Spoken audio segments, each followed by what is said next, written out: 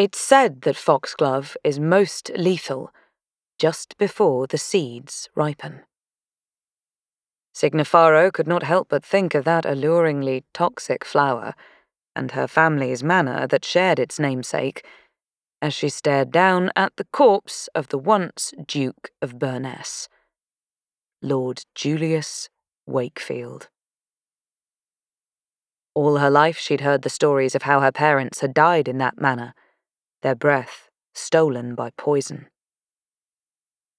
Signa had found wrinkled newspaper clippings detailing the incident, buried in her grandmother's attic when she was a child, and she remembered thinking what a beautifully tragic evening it must have been. She'd envisioned bodies dancing beneath a buttery haze of lights, while satin gowns twirled about the ballroom floor, and Signa thought of how lovely it must have been in those final moments before death arrived. She'd taken comfort knowing that her mother had died in a ball gown, doing what she'd loved most. Never had Signa allowed herself to imagine the tragedy of such a death, or stopped to consider the shattering glasses and ear-splitting screams like those that reverberated through Thorngrove's ballroom, until her cousin Blythe stumbled forward as someone shoved past her.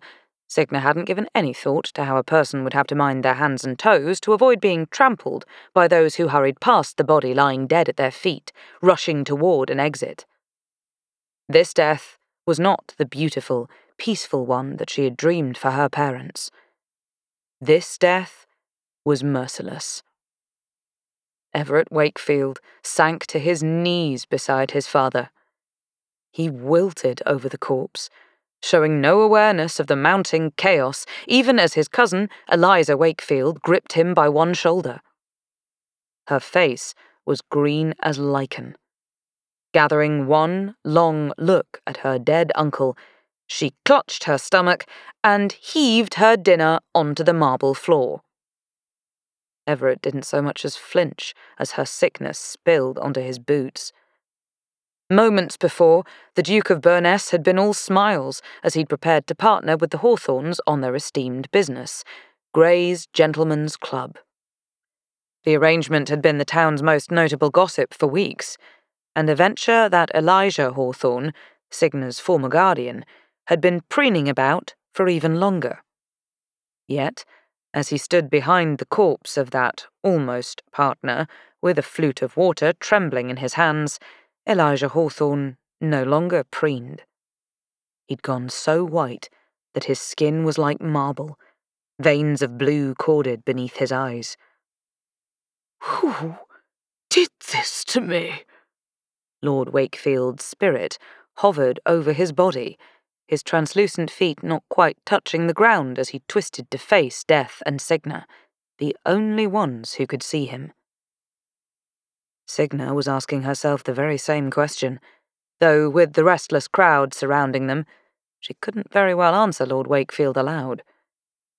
She waited to see if more bodies would fall, wondering all the while if this was how it had been at Foxglove the night of her parents' deaths.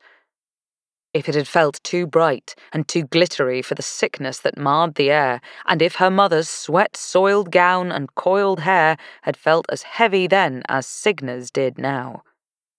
So lost in her thoughts and her panic was Signa that she flinched when Death whispered beside her, "Easy, little bird.